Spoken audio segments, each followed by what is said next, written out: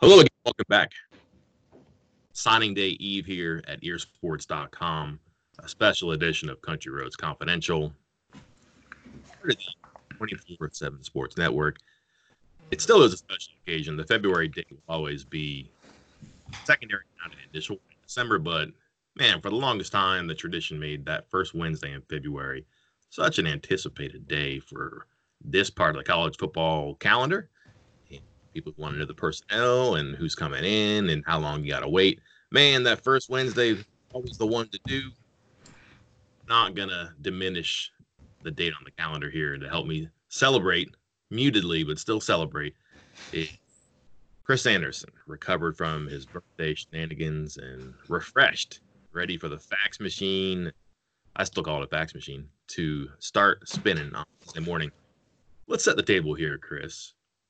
Not the same, but still important, and particularly important here because West Virginia intentionally, but also consequentially, left itself some work to do on this signing day. You've talked about this, and we've kind of written about it, promising to get into more detail, which is what we'll do now. It's a quirky day tomorrow, but nevertheless, very interesting. Explain why. Yeah, I think you just mentioned before that the old first week in February used to be the time where we were all anticipating this big day, all the signings coming in. This was it. And December stole some of that thunder, but I feel like, man, I personally am really excited about Wednesday because I think for the first time in a while, whether it's February or December, whichever signing day it is, there's some actual intrigue into what is going to happen. A lot of the times we come into a signing day like this past signing day where it's, hey, we know that these 17 kids are going to sign. This one kid is probably going to sign. And then maybe there's one other kid you don't know. He's going to make an announcement. It's unclear what he's going to do. And that's about it. This time around, this is our first I know we had a February signing day with Neil Brown and his staff last year, but it wasn't a real one because this was them coming in January, trying to scramble together to get anybody that maybe was overlooked that they knew about from their time at Troy and get them on campus. Now, obviously, they got a couple good guys from that. Jordan Jefferson, defensive lineman, being one of them, but this time around, this is their first true cycle with a February signing day and combine that with their willingness and I want to say knowledge. I feel like most colleges know this, but they're utilizing it as well as anybody I've seen. This willingness to kind of play with the numbers, move guys around, have them come in a little bit late, count them towards another class, do this and that to try to work their way around that 25-man hard cap. There's a lot more variables. There are guys here that, hey, I think we're all in agreement that there are 3 spots that they can have for initial counters for this class, but maybe there's 6 guys on the board still, or 5, and maybe a couple of them are signing. Maybe a couple of them aren't. Maybe a couple of them will commit and not sign and enroll later and count towards the next class. It's a lot of stuff going on, and I think that's why I'm excited because I'm interested to see where the chips fall. Are you surprised? Well, let's say this: the numbers you're talking about, and the focus that players and coaches in particular have put on the December date. The numbers are pretty stark. 80% of people pretty much signed in December. There are fewer fish, but there are still fish available, and you figure, all right, well, there'll be a lot of time to do this. But I was looking at this before. There is no SAT or ACT date in between the early and late signing date, which would presumably cure a lot of these unsure cases. Is that a glitch in the matrix here, or is that largely irrelevant? And if you're going to wait till February, you may even have to wait a little bit longer. Yeah, I thought that was interesting too. I think a couple guys got their test scores back maybe during this break in between from a test they took just before the previous signing day. But there are a couple guys, and we'll talk about them here in a minute for West Virginia and for a lot of schools that they're still waiting to get that test score right. And the next test score is the Saturday after signing day. Right. And as you mentioned, nowadays with that 25-man signing cap that they also have, that schools also have, you can't sign somebody that's an academic concern because if he doesn't make it, he still limits that class, that 25-man signing class. not the 25-man initial counter, which I know that's going to confuse some people, but it used to be you could sign somebody, and if they didn't make it academically, who cares? You could just sign somebody else. Now you can't really do that. You still have 25 people you can sign, and that's it. So you really don't want to roll the dice on an academic concern unless you have a couple extra spots that you don't mind kind of rolling the dice on. So we've just given you a master's level education on the many gears and mechanisms that are in motion here from really the middle of December to this first Wednesday in February. A lot happening. It can be confusing. Chris, you just described some of the vernacular that, again, could be just, it can spin you in a knot if you're not careful. Let's step back and make this very elementary and just set the table here. In December, how many players signed and are officially part of the plans moving forward? So there were 18 players who signed in the December signing period. And based off the numbers that we had before, because of this whole counting forward thing from last year with guys that came in as transfers, we talked about the 25 initial counters you can have in a class. West Virginia had some of those guys that enrolled in the summer count towards this year, which limited that cap. Instead of being at 25, is at 22. So they could only have 22 initial counters, guys that initially go on to scholarship and count towards this class of 22.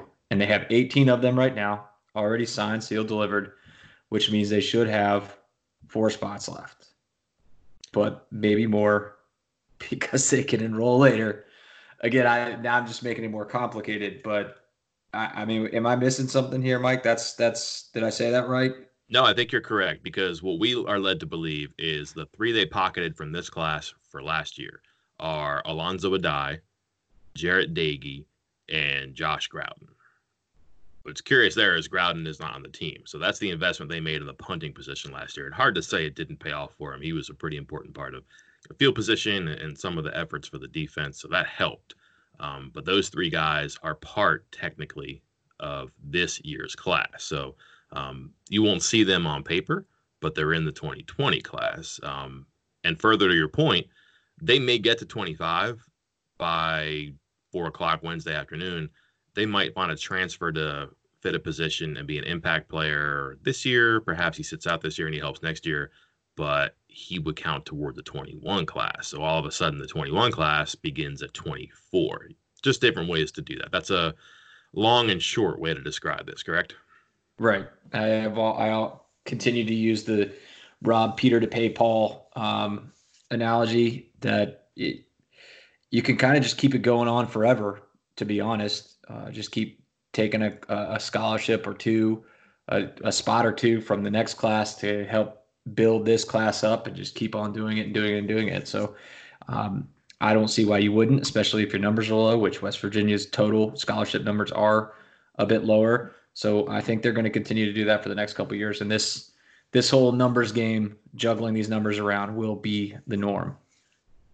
And if you think about it, they have a recruiting wing, and it's not just graphics, and it's not just analysts, and it's not just people who watch tape and put names into the yes column or the no column in their database. It really is like mathematics over there, and trying to figure out, you look at this big board, and it's literally a board.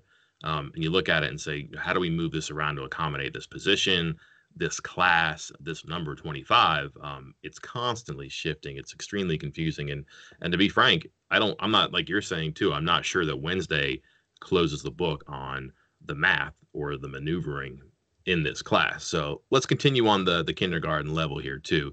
3 spots, maybe no signatures on Wednesday. So again, this literally may not end on Wednesday. This may continue on forward, but the signing day is actually the beginning of the signing period.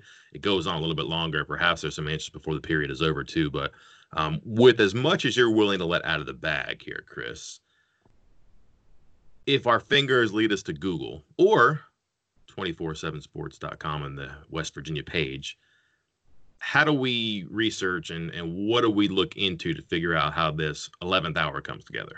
This episode is brought to you by Progressive Insurance. Whether you love true crime or comedy, celebrity interviews or news, you call the shots on what's in your podcast queue. And guess what? Now you can call them on your auto insurance too with the Name Your Price tool from Progressive. It works just the way it sounds.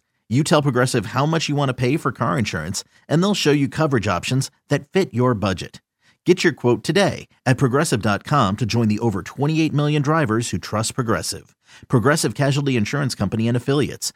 Price and coverage match limited by state law. Introducing the Two-Way V4, where groundbreaking fuel cell technology meets fresh foam cushioning for the ultimate performance. With fuel cell, each step feels explosive, delivering unparalleled energy return. Paired with fresh foam, experience maximum comfort throughout the game. Its lightweight textile upper offers support and breathability without sacrificing agility. Whether you're hitting the clutch shot or locking down the opposition, the Two-Way V4 gives you the tools to play at a high level. Learn more and purchase the Two-Way for yourself at newbalance.com. So I have the target list updated on our site, earsports.com. You can scroll over to the targets, and I have the guys that are still the known targets for this class that are still kind of in the picture, that have visited, that have been offered or quote unquote offered, guys that are committed and quote unquote committed. And really, now it's interesting right before we get on here, I had kind of limited it down to 5. It might be more than that. Some information. I don't know how much we're going to share here, but we can't let that one out of the bag, because that's again, they build a wall and we found a way under or around or the two. So I don't want to give that one away, but yeah, pretty interesting, right? Yeah. Well, I just feel like they always seem to be up to something and having guys on. George Campbell last year, 6'5", former 5-star receiver, transferring. And he just happens to show up on campus one day with not a word said to anybody anywhere. Campbell hadn't even told anybody. So they do a very good job of that, of getting guys on campus. So I think there's a very good chance that there has been a player or two that has gotten onto campus that has not been reported, that has been kept quiet, that, they're not going to be forced to sign NDAs or anything like that, but they just don't post that they've been there. Don't share the photos from the photo shoot. They don't tweet it out. They don't Instagram it. They don't tell anybody, and that'll happen. And that's okay. It kind of adds to the excitement for signing day. But there are at least 5 guys that we'll be keeping an eye on. Some more so than others. I think a guy like Hillcrest, Alabama linebacker Eddie Watkins is. As if you had me rank the 5 guys that I have as top target and most likely to end up at West Virginia, I think he has got to be up there on the board. He's probably the earliest target out of this group and one that West Virginia's put a lot of effort into, had him up for an official visit last month. Neil Brown visited him at his home. Was that a week and a half ago in late January. And so they're still putting the forecourt press on him, even though he kind of delayed his decision to sign and then visited Arizona and Missouri these last 2 weekends right before signing day. And he's going to announce on Wednesday between one of those 3 schools. And he is at a position of need and somebody that West Virginia has really pushed for. So I would definitely keep a close eye on him from that group of 5. What a mixed bag there. You said Missouri, Arizona, and West Virginia. Yeah. And he's from Alabama. And his other 2 visits were Georgia Tech and Purdue. So he is literally ACC, Big 12, SEC, Pac-12, all five Power 5 conferences all across the country. There you go. Hey, punch your ticket. I like it too. He's listed as a defensive end. He looks like he could be Bandit, perhaps, or is he? Yeah, they're definitively looking at him as either a Mike or a Bandit, according to what Watkins has told me in the past. Interesting too. You mentioned your top 5. You didn't list anybody else. I'm assuming you're keeping that close to your chest. We can run down a couple of those other guys. 2 guys that are currently listed as verbally committed on our site. The first, the oldest name that we've known for some time is offensive lineman Jacob Gamble. He committed way back in the summer after an unofficial visit. You and I both were at a prospect camp and saw him and his father walk out onto the field with Neil Brown. And I think it was just a few days later. I remember it was the first day of my vacation and supposed anniversary trip with my wife. And he decided to commit right then and there. And he did not sign on signing day, which obviously raised a couple of eyebrows. The biggest reason for that was He was originally scheduled to graduate in December and enroll in the spring and would have 2.5 years to play kind of get that spring practice in to try to work his way into the starting lineup. That was no longer the case. He was not going to enroll until May. And once you get into a May enrollment at the junior college level, boy, you're really looking for somebody that has an extra year, that has a redshirt year available, because enrolling in May and fighting right into a starting role is difficult. And you're not recruiting a junior college player to develop and be a backup. You need somebody that can start. And so that raises a couple questions. And he admitted at the time that he wasn't taking an official visit.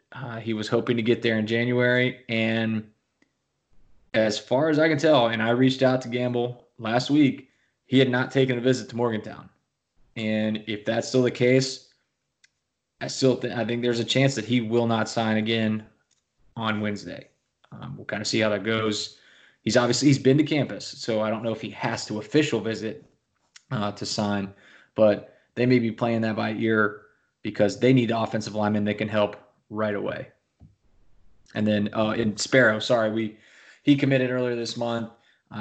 Raised a few eyebrows from people when there was no "Let's Go" tweets and no official commitment graphic for Sparrow. Last time we saw that was the other former verbal commitment at running back, Lammy Constant.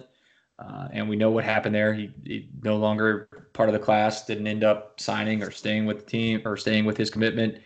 And that was partly mostly West Virginia's doing. And my understanding is, it's been phrased to me, is that Sparrow is the guy that they want, that they're targeting, but it's unclear if he'll sign on Wednesday. He might. That has not been made clear, but he is considered a commitment at the moment. So he's another guy that, again, like I said, there's a lot of variables here that we're not accustomed to, that we didn't really see with the previous coaching staff. Let's stick with Sparrow for a second. Gamble, we've known a little bit longer, and we can kind of speak in generalities about what we do and don't know it. You've covered that perfectly fine. Sparrow's new, and that's the shiny thing right now. We all kind of want to look at and try to figure it out.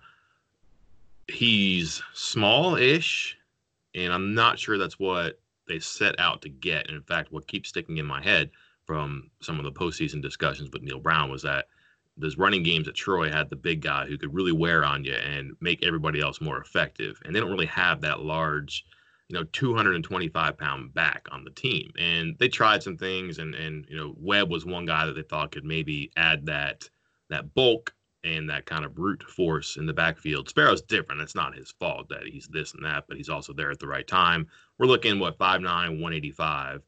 But for a guy who's just learning how to play, I mean, he's really new to this too. It looks pretty impressive. And I don't know, I feel like we can add some inches and some pounds because he was a pretty good high school wrestler too. What's the reality on this one here? Just what you said there. He's only, 2 years been playing football, 2.5. So he doesn't, a lot of these guys, especially running backs that tend to get a lot of attention, they've been shining. And if you're talking running backs in Florida and getting a lot of attention, they've been shining since they were playing Pee Wee ball down there, because it's huge Pee Wee football. And the guys will be getting noticed by scouts and talked about by high school coaches and everybody else in the media by the time they're 11, 12 years old. This kid didn't have any of that and kind of really burst onto the scene this year for one of the best teams in the entire state, Jones High School team that I believe made it all the way to the state championship game. And Sparrow was a big part of that, running for over 9 yards a carry, over 2,000 yards. He is extremely productive, kind of raw, and I think he still has some potential. But so I think the fact that he was – because the biggest year in recruiting is your junior year. And right. If you do not have good junior film, if you do not have, say, that summer between your sophomore and junior year showing out at camps at schools, or a great junior year in the fall – you're going to get overlooked, period. It's going to happen. And Sparrow didn't have that, obviously broke out as a senior. So some schools kind of swooping in a little bit late, but that's part of it. Grades might be a part of it too. And no, I'm not speculating. I've heard from people who would know that, it's borderline, but might be okay, hoping okay. And so I don't know if he qualifies as part of that. Got to be careful with the academics signing situation. Yeah, Sparrow led his team to the Class 6A championship game. They lost to Miami Northwestern. I believe he had over 100 yards and like a 60-yard run early in that game, too. So while it's new to him, it does seem like he can play a little bit, too. So running back was something they absolutely had to address. Offensive line would be something that Gamble could certainly help them strengthen. But knowing what we know and do not know about the recruiting, but also the roster, what is on the checklist for Neil Brown and Brian Bennett and the offensive coordinator and the defensive coordinator and wrapping this thing up? I think you're seeing it. Those three guys we just mentioned. Obviously, there were no running back commitments or signings in December, and that is a big need. I think it's the biggest for me in this class, with the potential for. I'm trying to remember the current roster off the top of my head. What are we down to? 3 running backs, scholarship running backs for this fall: Brown, Mathis, and maybe Sinkfield. Mm-hmm. And if that's the case, and you're not getting anybody in this recruiting class, running back is a priority, and you have to get somebody like that. So I think that's a big need. Offensive line, obviously, they're looking for somebody that could come in and start right away. Gamble was somebody they wanted. Maybe they still do.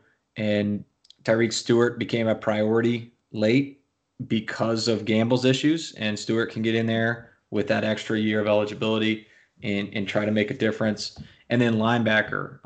The linebacker depth chart is kind of sparse, and there weren't, they signed 2 quote unquote guys that weren't listed as linebackers. They were listed, I believe, were they listed as bandits or were they listed as edge? I think is what it was in the press release from the school, in Linnell Carr and Torres Simmons, and not really seeing a lot of like the true linebacker types. And so I think getting somebody like Watkins and maybe a couple of the other targets on the board is important to finish out this class. You posted on our board yesterday morning the stark realities of the transfer portal and the number of people who, are in, who haven't moved on, who have pulled their names out. And today that number it's kind of riveting because the players are in there for themselves and to get themselves to a better destination. It's obviously not working out. I do think, though, that come Thursday morning, it's going to be refreshed significantly. Coaches are going to be going in there and saying, all right, got this guy, didn't get this guy, this person's not going to qualify. Not everywhere will that happen, but certainly there's going to be schools in need. West Virginia is going to be one of them. Is there help for the roster in the portal? There will be. I can't say there's are certain guys. I've listed off a few of them, and as we're talking right now, I see some news coming down about a couple of my targets, like Stanford offensive lineman Devery Hamilton, who was probably the biggest target on the board, and he will not be coming to West Virginia. He is going to Duke, which Stanford, Duke kind of makes sense that he's going to stick in that same vein of an academic school. But if Gamble's not working out, offensive line, I would bet some good money that will be a main focus in the transfer portal for West Virginia this spring. That offensive line will be the top priority. You don't think so? Well, you would hope so. Not even think so. But hope okay. So. They're gonna have to have a body there, but just your conviction there was impressive. I want to read a text to you really quickly before we go here. Oh God. So again, I don't want to give away too many secrets here or how we get, like I said, over, around, and under the wall, but busy weekend on campus, as you had laid out on our site, with a lot happening here as we get toward the finish line. And rounds around, and he's talking to people, and people love to talk to us. So this came across yesterday. Are you ready? Give it to me. I'm going to paraphrase here because I think there might be some incrimination here if I get too detailed. But Neil Brown spoke enthusiastically about the 2021 class and said it could be the best in school history and a top 20 overall in the country. Top 20, eh? Yeah. And I don't write the stories. I just read the texts. But we get so fixated on 2020. this past weekend was a lot of 2021 work. That's really the year where they're going to be able to cash in chips and relationships they've built while they've been on the ground here in West Virginia. They, I think, planted the seeds for a long-term view of the program and the process of the climb, if you will. And that 2021 class is when they can really kind of reap their rewards and everything too. I'm not saying do you agree or disagree, because there's only 3 kids in the list, I think, right now, but they are aiming pretty high. They have added 2 assistant coaches who can help in certain areas and have expertise. They're going to have some good momentum if they indeed, let's just say they flip around their record and they go 7-5 or 8-4 this year, get to a bowl game, win a bowl game. A lot could happen too, but what is the potential for 2021? My first thought is they're going to have to back up a lot of this talk, because this has been going on for a while. Even when I was talking to some capital S sources back in October, November, still trying to get information on the class of 2020, talking about how they were going to finish with that class, it was already being laid out to me that this isn't the class that's going to wow everybody. It's 2021. They were already thinking this, and to hear them openly, that's what they're saying in private. So to hear them, Neal Brown semi-openly, I'm assuming this was probably at some event that's for donors or whatever it was, but saying it openly that's the one, that they're going to make that, they're going to try to make a huge splash with that class, tells me that they feel extremely confident in that. And I mean, they are certainly putting in the work. The number of recruits that were here in January, big time recruits that were here in January, is wildly impressive. It's unlike anything we've ever seen. Now, granted, in the past, they could spread out these visits a little more because February was not a dead period. This year will be the first year of this February dead period. So kids could come over the course of the entire spring, all the way from January through May. Now they cannot come in February, so it was a little more compressed. But that visitor list, you look down and it's just 4-star kids with offers from everybody in the country, and everyone's coming out with a glowing review of their relation, not just standard, hey, I like West Virginia, it was a good visit, facilities are nice, yeah, blah. It's a family atmosphere. There's something special going on. There were multiple recruits this past weekend alone and in past weekends too, but they were saying, we see something extremely special at West Virginia. I see good things happening. I see a bright future. I see great relationships with this staff.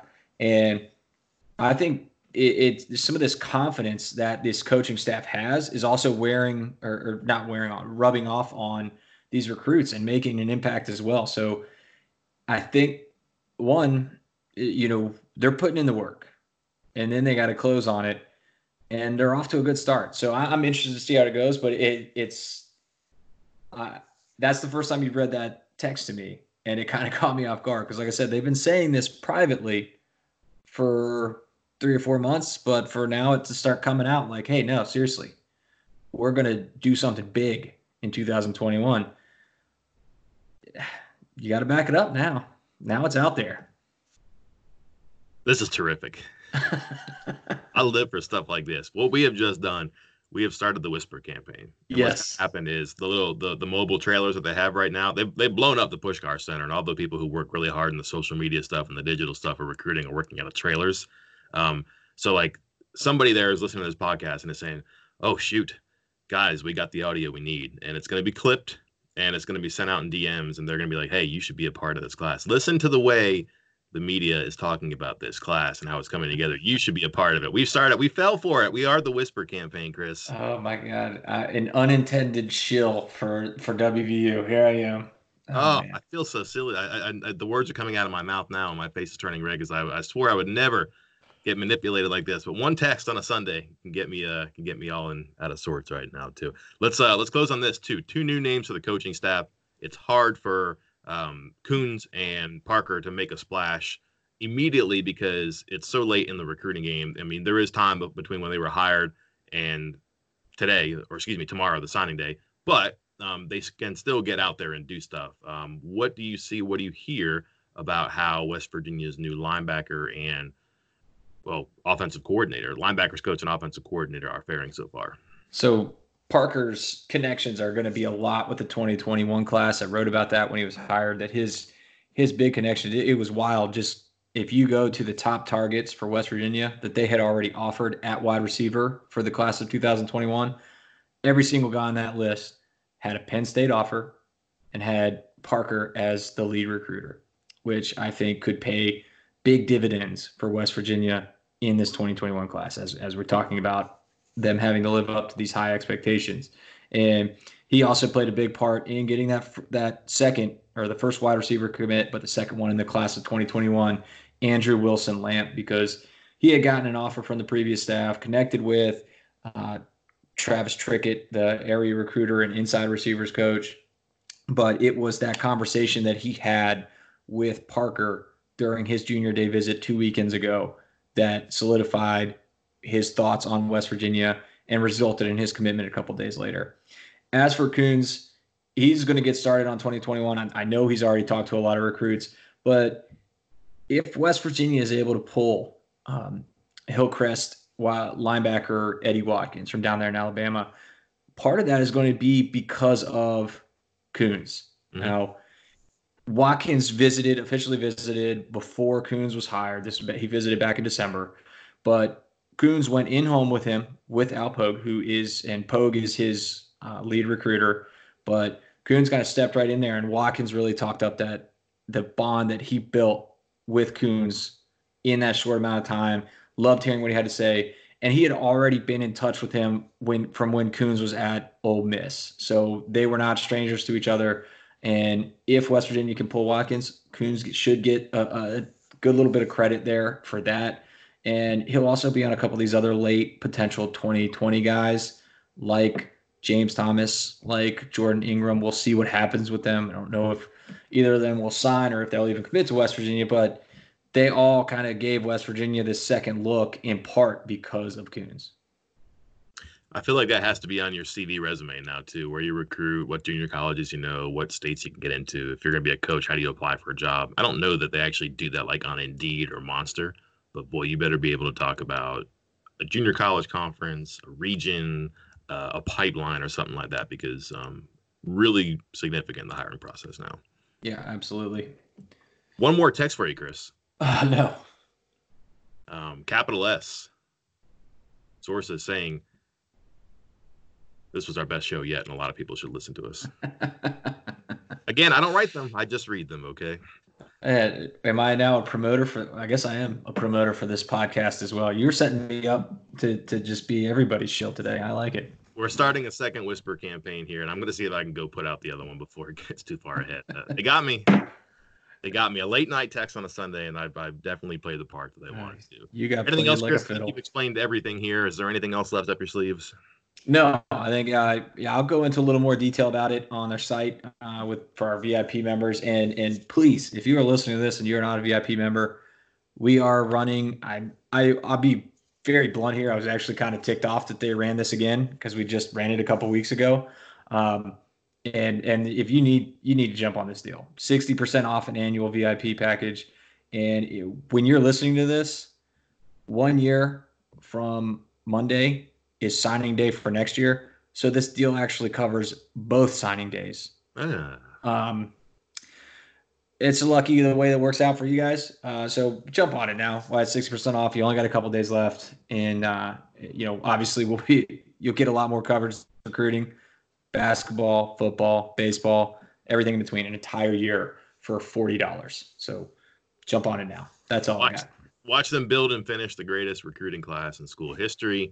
And remember where you heard it first. That's all for this time. We'll talk to you next time. I am Mike Casazza. And I'm Chris Anderson. We'll talk to you later.